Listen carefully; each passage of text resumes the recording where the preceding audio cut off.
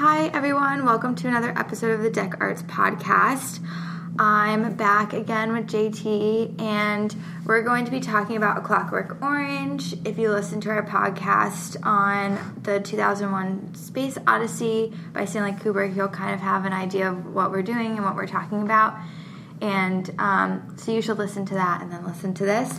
So this movie came out after 2001 Space Odyssey in 1971, and the book came out first, and if you've read the book, you know that it's really weird, and there's like this made-up language, and it's all really violent, and has a lot to say about the current culture that it was set in. So you wrote a paper on this too, and you talked a lot about the costuming in the movie, and sort of the group, like, effect of the Droogies. Do you sort of want to, like, go and, like, describe sort of, like, what's happening and why they chose all that weird stuff? Yeah, so, as you said, the film takes place in this dystopian future that feels... Looking back on it, it feels very 70s because it's using a lot of this like kind of 1960s, early 70s brutalist architecture with these really cold stone facades, but then the interiors are very pop art and like metallic surfaces and velvet paintings, and everything is hypersexualized. So it kind of brings you into this world that, again, it's another Stanley Kubrick world set in the future. It's a little less optimistic than 2001. Actually, very much less optimistic. And so the movie is about the main character, Alex DeLarge, who is the leader of his kind of gang called the Droogs, and as you said, they speak this made up language called Nadsat, which is a blend of English and Russian, and it uses kind of also English, like childish language, like eggy wag or appy poly logy, and it just kind of brings this whole kind of fantasy aspect to it, but also then using this language kind of establishes this subculture element, and then this is reinforced especially by like the sartorial constructions. So you have the Kubrick, who is known as being a very authoritarian kind of director, where everything that happens on screen is done on purpose by him. But he did work very closely with the costume designer Milena Cananero, and she kind of helped. She thought of the costume ideas for the Droogs, which is these very kind of striking white. It's white pants and a white shirt with cream suspenders and a cream codpiece, and each one of them wears a black hat and black boots. And pretty much all the elements within this costume has a lot of different things going on, a lot of different kind of meanings behind them. Starting with the hats, with the shirts. Let's start with the shirts, where each Droog has a different style of shirt, and they also have a different style of hat too, which kind of gives them some uniqueness. But when you see them all together, they're like the sartorial uniformity of all of them create this group identity, this like group solidarity between them, and establishes them as a closed social group. You can't be a part of them without being in this costume, and with the boots are really interesting because that has a whole nother layer of that attaches to like subcultural theory, where the boots used were actually worn by subcultures in the late 1960s in London. They were called bovy boots, which is a slang term for bother. So it's about the youth in London were known for bother, like they were called the bovy boys, and they were known for bothering public, just kind of being nuisances.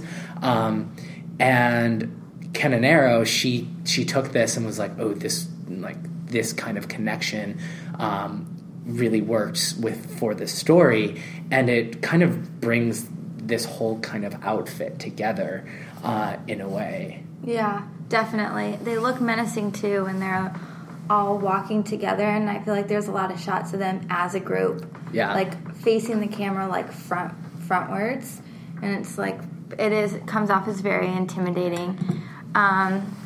And I love his friend's name is Pete, Georgie, and Dim. Yeah. Like, they kind of sound funny. Like, and he says, like, Pete, Georgie, and Dim was really dim or something. It's something of the sort.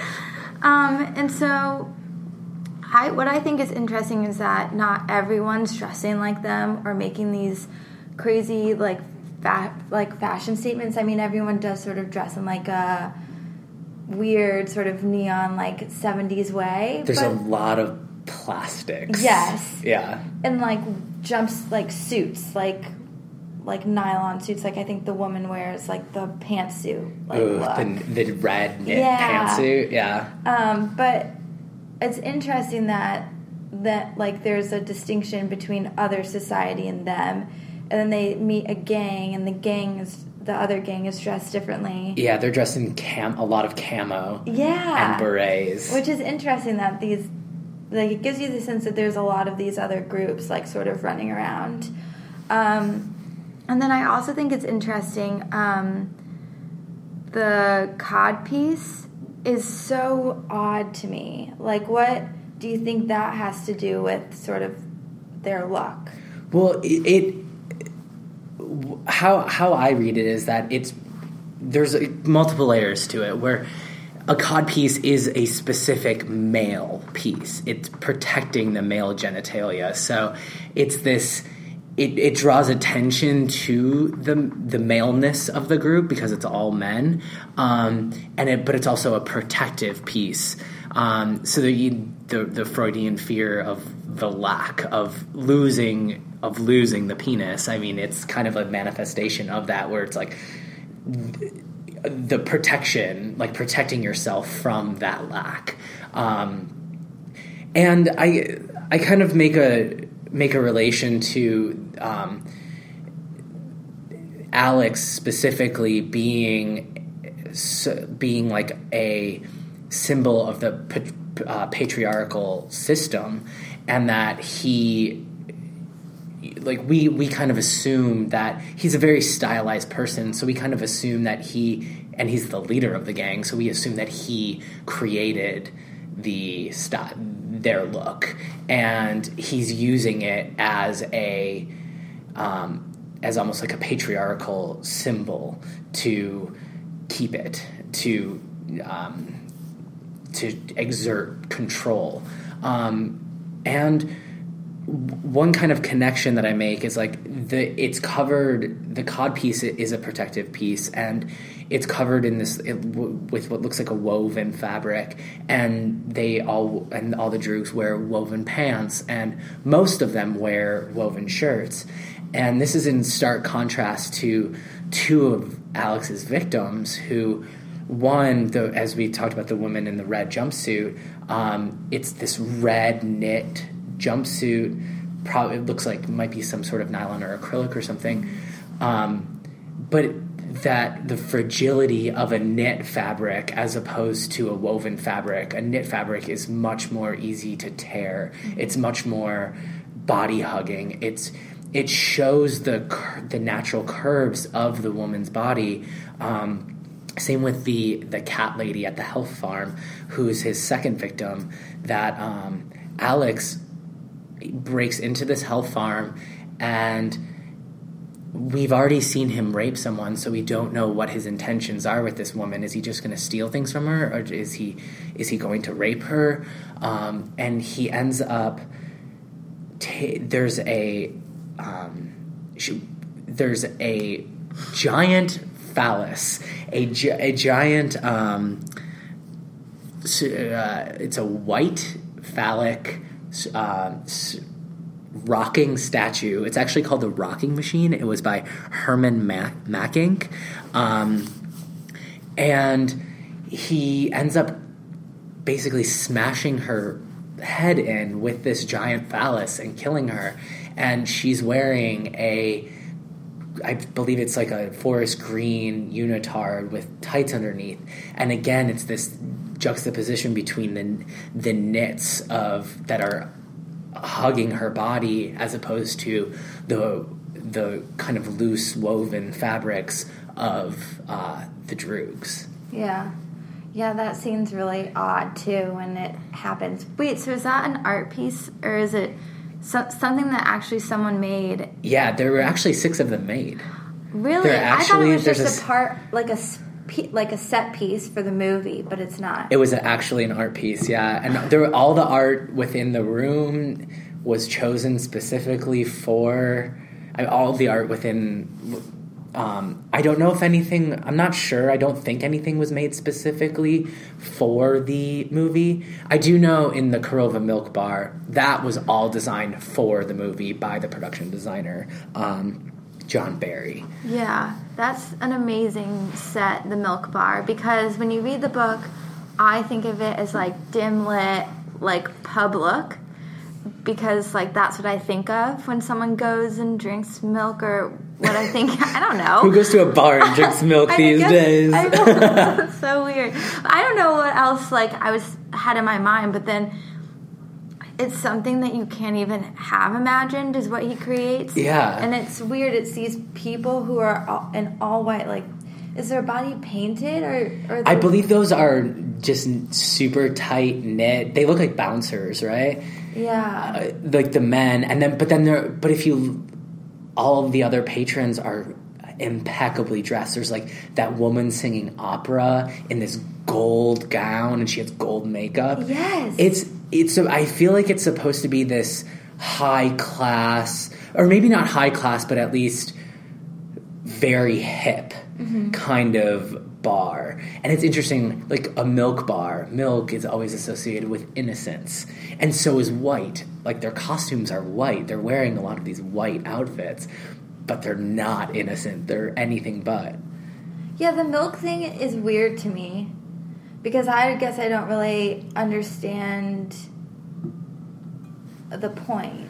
Well, it's spiked. It's spiked milk, and I think they say you can get like milk with, I think it's Velicet or Drencrum or something like that. I literally just thought it was milk. Oh no, it is way more than milk.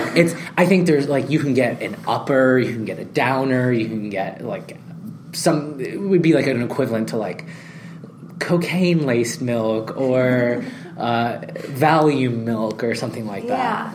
Wow, interesting. It's like a White Russian. Yeah, basically. But I'm assuming it's probably a little more lethal. That makes more sense though, because also I feel like the milk bar represents like a meeting point in between their violent acts, which is interesting because like then they have to go back to this like innocent, I guess, like if you think about it in that way of like white and innocence, is then they go do a violent act and then come back to the milk bar. Yeah, but it's also I mean the whiteness and the milk kind of almost, they lose their innocence because, well, it's spiked, but then you also have their the furniture and like there's all these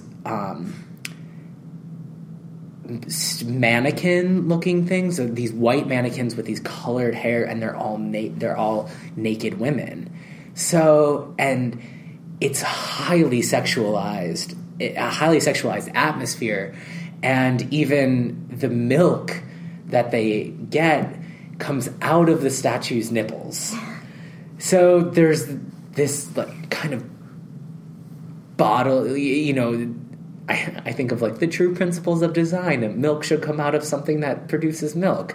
That's literally Henry Cole's dream right there. Yeah, that's so true. In like a very perverse way. Yeah. So I guess another interesting piece is then when he's not wearing the Droog, costume or getup. Yeah. It's then like this. He kind of looks like a pimp. Yeah, there's in the scene where he goes to the record store. He skips school and goes to the record store. It's really fascinating because he's wearing this kind of long purple coat with wide lapels that look like it's snakeskin, and he comes from a very middle class family. Both of his parents work. And it's like he's using his delinquent activities to inhabit a different social class.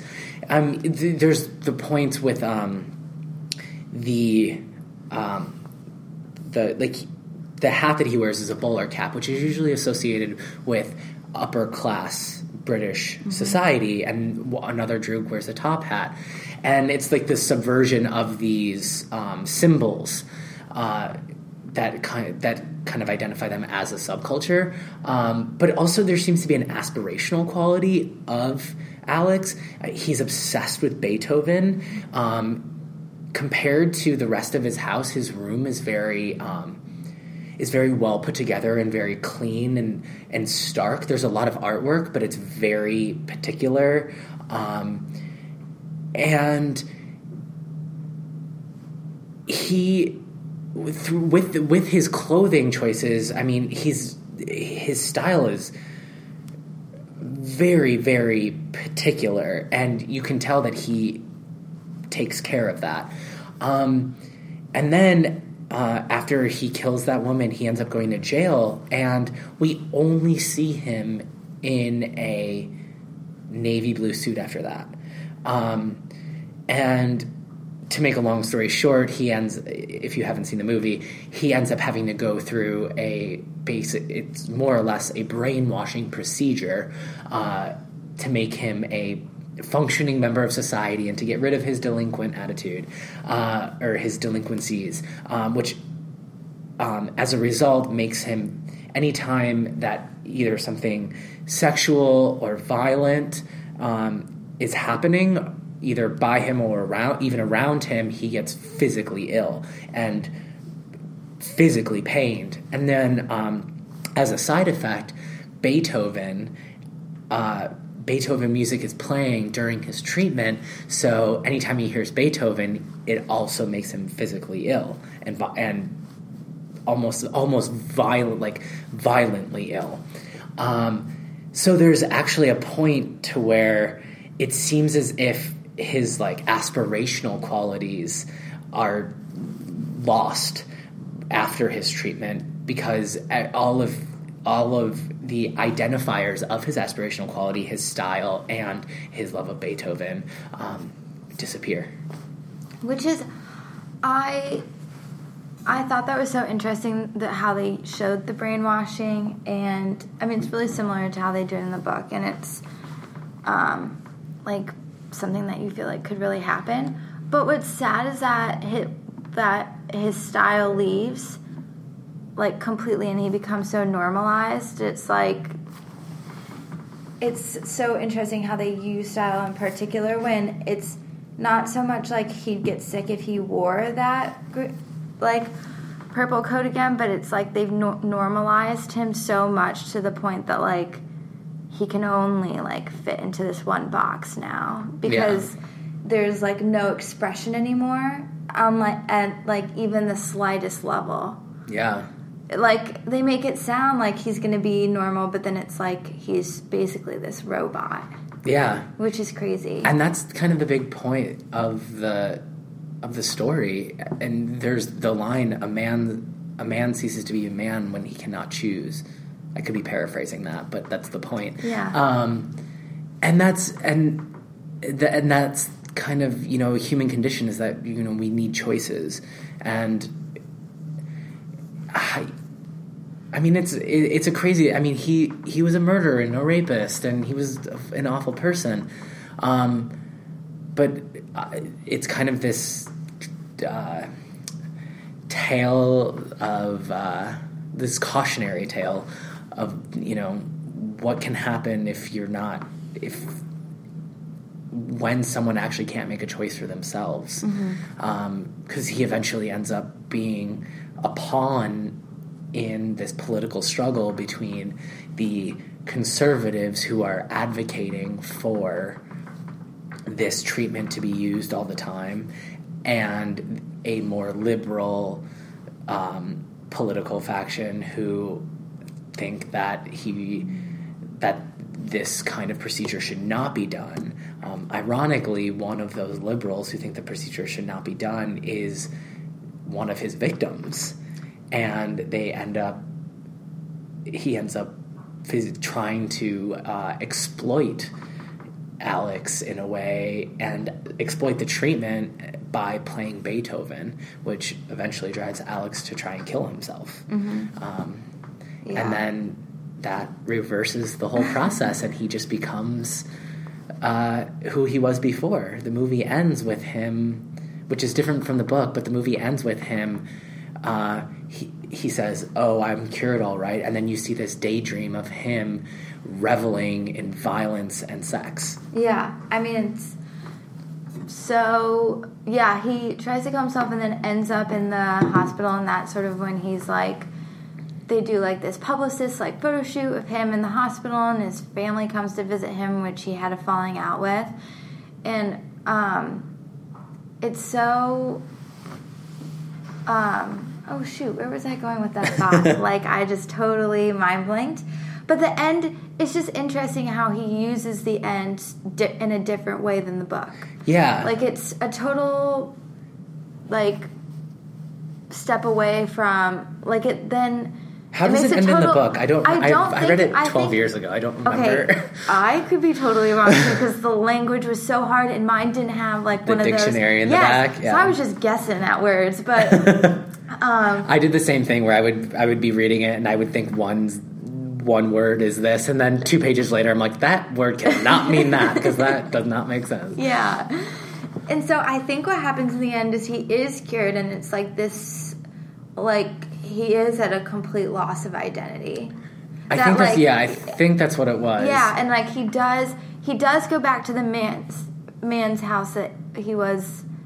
I think he attacked the woman. Okay, but it's like a totally different outcome of like he doesn't revert back to his bad behavior, but he's still this like ghost of himself. He's just a shell of a person. Yes, exactly. And you have this like sort of like, it's like this dystopia, like you hate him as a person, but it's like you feel bad for him in a way. Yeah, he's like stuck in this like limbo. But it's also interesting how all of his friends don't remain in the subculture either. They become part of the authority. Mm-hmm. So yeah, in one part, when he gets out of jail, he meets a lot of his victims again. I mean, even you could even call his friends victims of his. He was awful to them. He was like an authoritarian. He was like a dictator. Even cut one of them with a knife, and he throws all 3 of them in the river. It's great friendship. Yeah, everybody wants that. So when he gets out of jail, he ends up being confronted by one of his earlier victims, who was a homeless man that him and his droogs beat up. And he says, "Oh, I know you," and there's all these kind of homeless people start kind of crowding around him, and it seems like some violence might escalate, and it's starting to make him physically ill.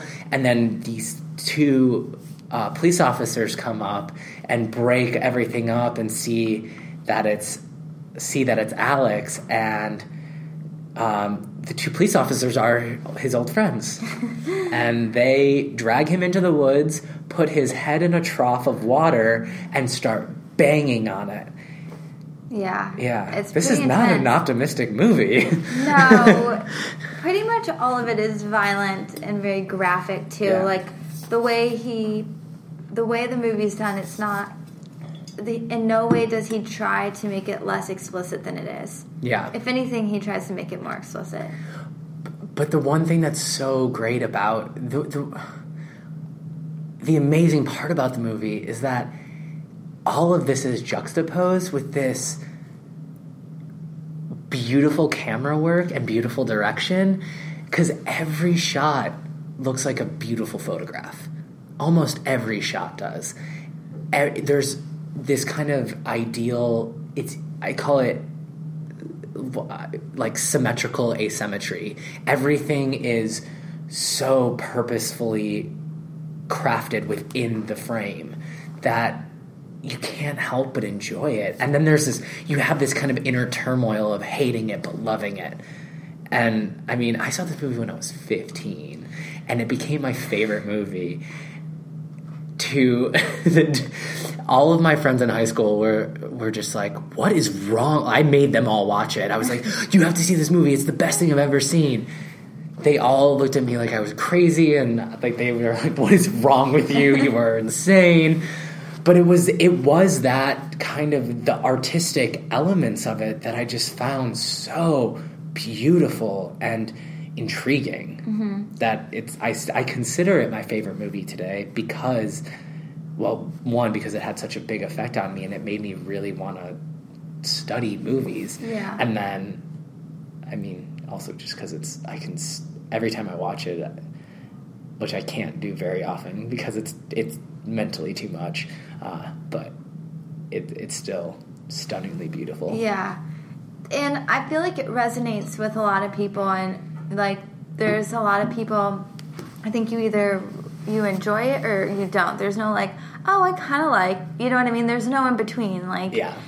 You either fall to one side or the other because it is has all these things happening and it's graphic and you just can't sit like in the middle. But I think a lot of the imagery has been used by other people who love film, because I know that Alex wears those really long eyelashes, and it becomes like really iconic, those eyelashes. Just on one eye. Yes. Yeah. And they use it in The Simpsons in one episode.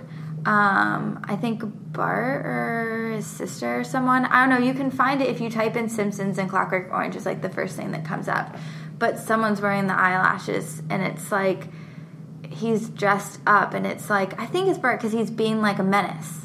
Probably. And the whole thing is like, and it's just like... I wonder, is it a Halloween episode? I don't know.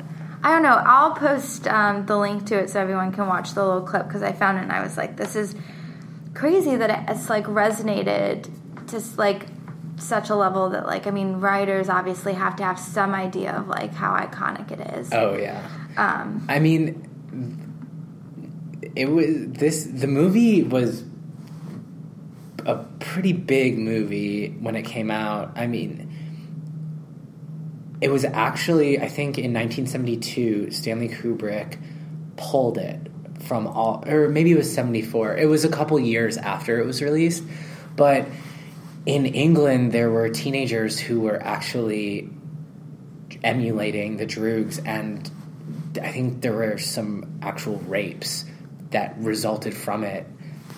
And Stanley Kubrick felt really awful about it and pulled it from being not being released, but from being exhibited anymore. Mm-hmm. So there was a long time, I think, I'm not sure exactly when it was, if they released it on just VHS later or, Laserdisc or something like that, or Betamax, until probably until like the late 70s, I would think, but I'm not. It had a lasting effect. Yeah. And even today, there's a lot of references and things. I was watching something recently. I don't remember exactly what it was, but I remember thinking like, oh, this reminds me of Clockwork Orange, and I'm sure that there's some sort of connection here. Yeah. I'll have to think about it, though. It's weird, like, once you sort of, like, know... you can't read the book and get the references. You have to see the movie to get, because it's all stylistic. Like you said, it's all, has nothing really to do with the text. It has everything to do with the imagery of it. Yeah, it's such a visual movie. It's such a visual movie. It is. It's really, so great. Visually, it's amazing. Like mentally and emotionally, it's very difficult. Yeah, it's a very difficult movie to watch. But I mean, it's definitely worth a watch. But I found something online. I was like reading something about like design, and in 1993 there was this like Dutch movement, and there was like this Droog design or dry design. Do you know about this? I know Droog design. I think it's with the milk bottle. There's a milk bottle lamp. By the Droog group. Yeah, and it's really cool. It's so cool. It was like, it celebrates the virtues of ingenuity and economy within a coherent minimalist aesthetic, is what they said. And it like started around like 1993. Is it connected to A Clockwork Orange? I didn't know if there was a connection there, but I mean, I guess that it could be. I mean, I feel like it has to on some level. I feel like you can't like name something that and then not have any idea that it's the and it seems like the minimalist background. How you were saying Alex is like so minimalized compared to his parents who have like these checkered pattern like wall covering, you know? Yeah. And then his style is so like oak, pine, wood, cabinets and bed frame. You know what I mean? It's so different. Yeah, but then like the modernist kind of like structured wall. We have very white walls. The speakers that these squares or rectangular speakers that look like an art piece themselves. Yeah.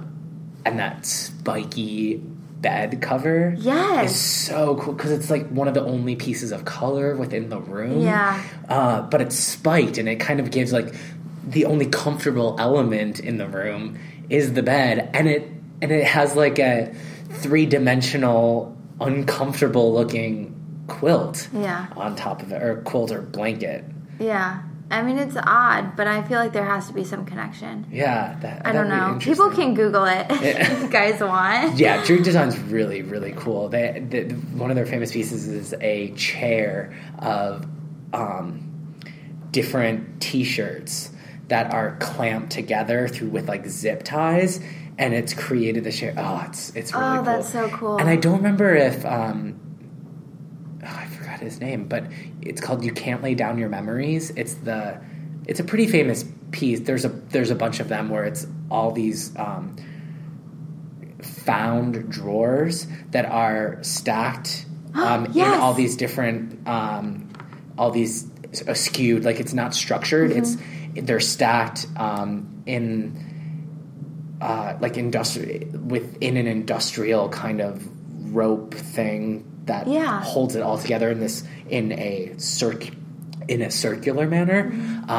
and everything's kind of askewed, so it's not stacked. They're not like orderly stacked in a modernist way. And are all of them a little bit different? They're all different because they're all found drawers. Yeah. And I find it to be and the fact that it's called "You Can't Lay Down Your Memories" because these are found drawers. They're new, or they're not new. Everything has like, there's memories intact within what was ever stored in there before. Yeah. And the way that it's put together, it's such a moving pice. Yeah. And of course it's, $1 million, but casual. Yeah, just a casual no. So is there anything that when you were doing this like research, does this have any like similarities to what he did with 2001? Do you think there's like an overlap that I feel like it's the same with any director where you can sort of tell their stylistic I think that there's the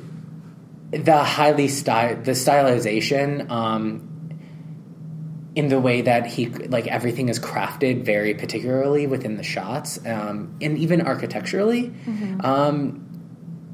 The way that the camera moves within spaces. One thing, that I think is kind of important is that he made this movie as not the antithesis of 2001, but a actual, almost like a test. He wanted to prove to, I don't know if it's necessarily to anyone, but to just to himself and to like his production companies and everything, that he could make a low budget movie. This, I'm not sure what the exact budget is, but I mean, he went, I think, double the budget of 2001, and that was a massive budget. It was like $60 million at the time, I think. I have no idea actually what the numbers are. It was a shit ton of money, and A Clockwork Orange is very, very minimal to that. I mean, and it kind of goes within like the costumes themselves. I mean, why they work so well is that these were costumes that were bought from like thrift stores and put together as subcultures do, as people do. It's really cool. Like, it was done on a budget, but in a very creative way that made that, and just using everything. All the locations were already there. I mean, the architecture is used in such beautiful ways to kind of create this scenery where he didn't have to build anything else. He could just film in what's there. Yeah. I mean, besides like the milk bar that was constructed, but there's a lot of exterior architecture shots that really create this dystopian atmosphere that didn't need to be, artificially constructed. Yeah, it's funny because it was like dystopian, but at the same time, it really was just British estate housing. Yeah. Which is, I was like, it's funny how they're using that as like some, like, just in and of itself, something that already existed and like making it say something else. Yeah, well, because I feel like it's like the materiality of it. There's so much concrete, and concrete has and not even polished concrete texture. Yeah, but is also really beautiful in a way, especially cinematically. The way that he films it is,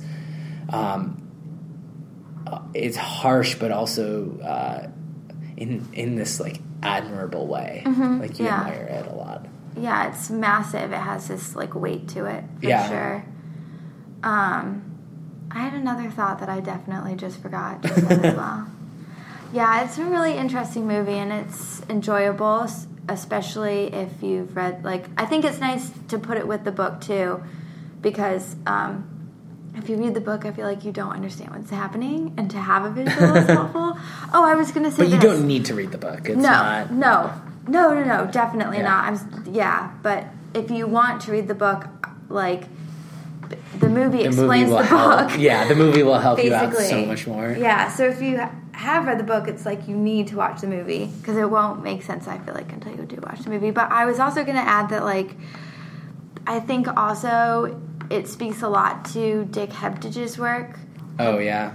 His work on youth and subculture. Yeah. And so if you're interested, anyone who's listening to this, if you haven't already read some of his essays, I think it speaks a lot to the feelings that probably Alex was going through as well. And yes, his book, Subculture, The Meaning of Style, is one of my favorite books. Yeah. It's so good. I think, a lot of kind of the ideas that I got to extract from the movie come from his work on that book in particular. Yeah, and it's interesting because this wasn't like a movie that came out after like all these subcultures were happening. It came out like literally while as it was. Yeah. Even before, because he does talk a lot about the mods and the teddy boys, which come about within the 50s and 60s.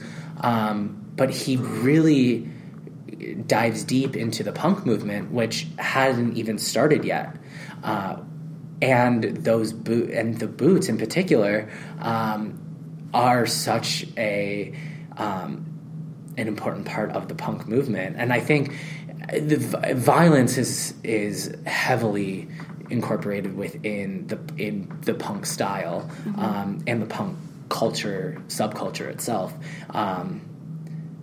there's a lot of elements, I think, that were taken from A Clockwork Orange within that movement. Yeah. Yeah, definitely. I would definitely be the type of people who would watch it and enjoy it. But thanks so much for coming on and talking to us about this movie. All right. Bye, guys.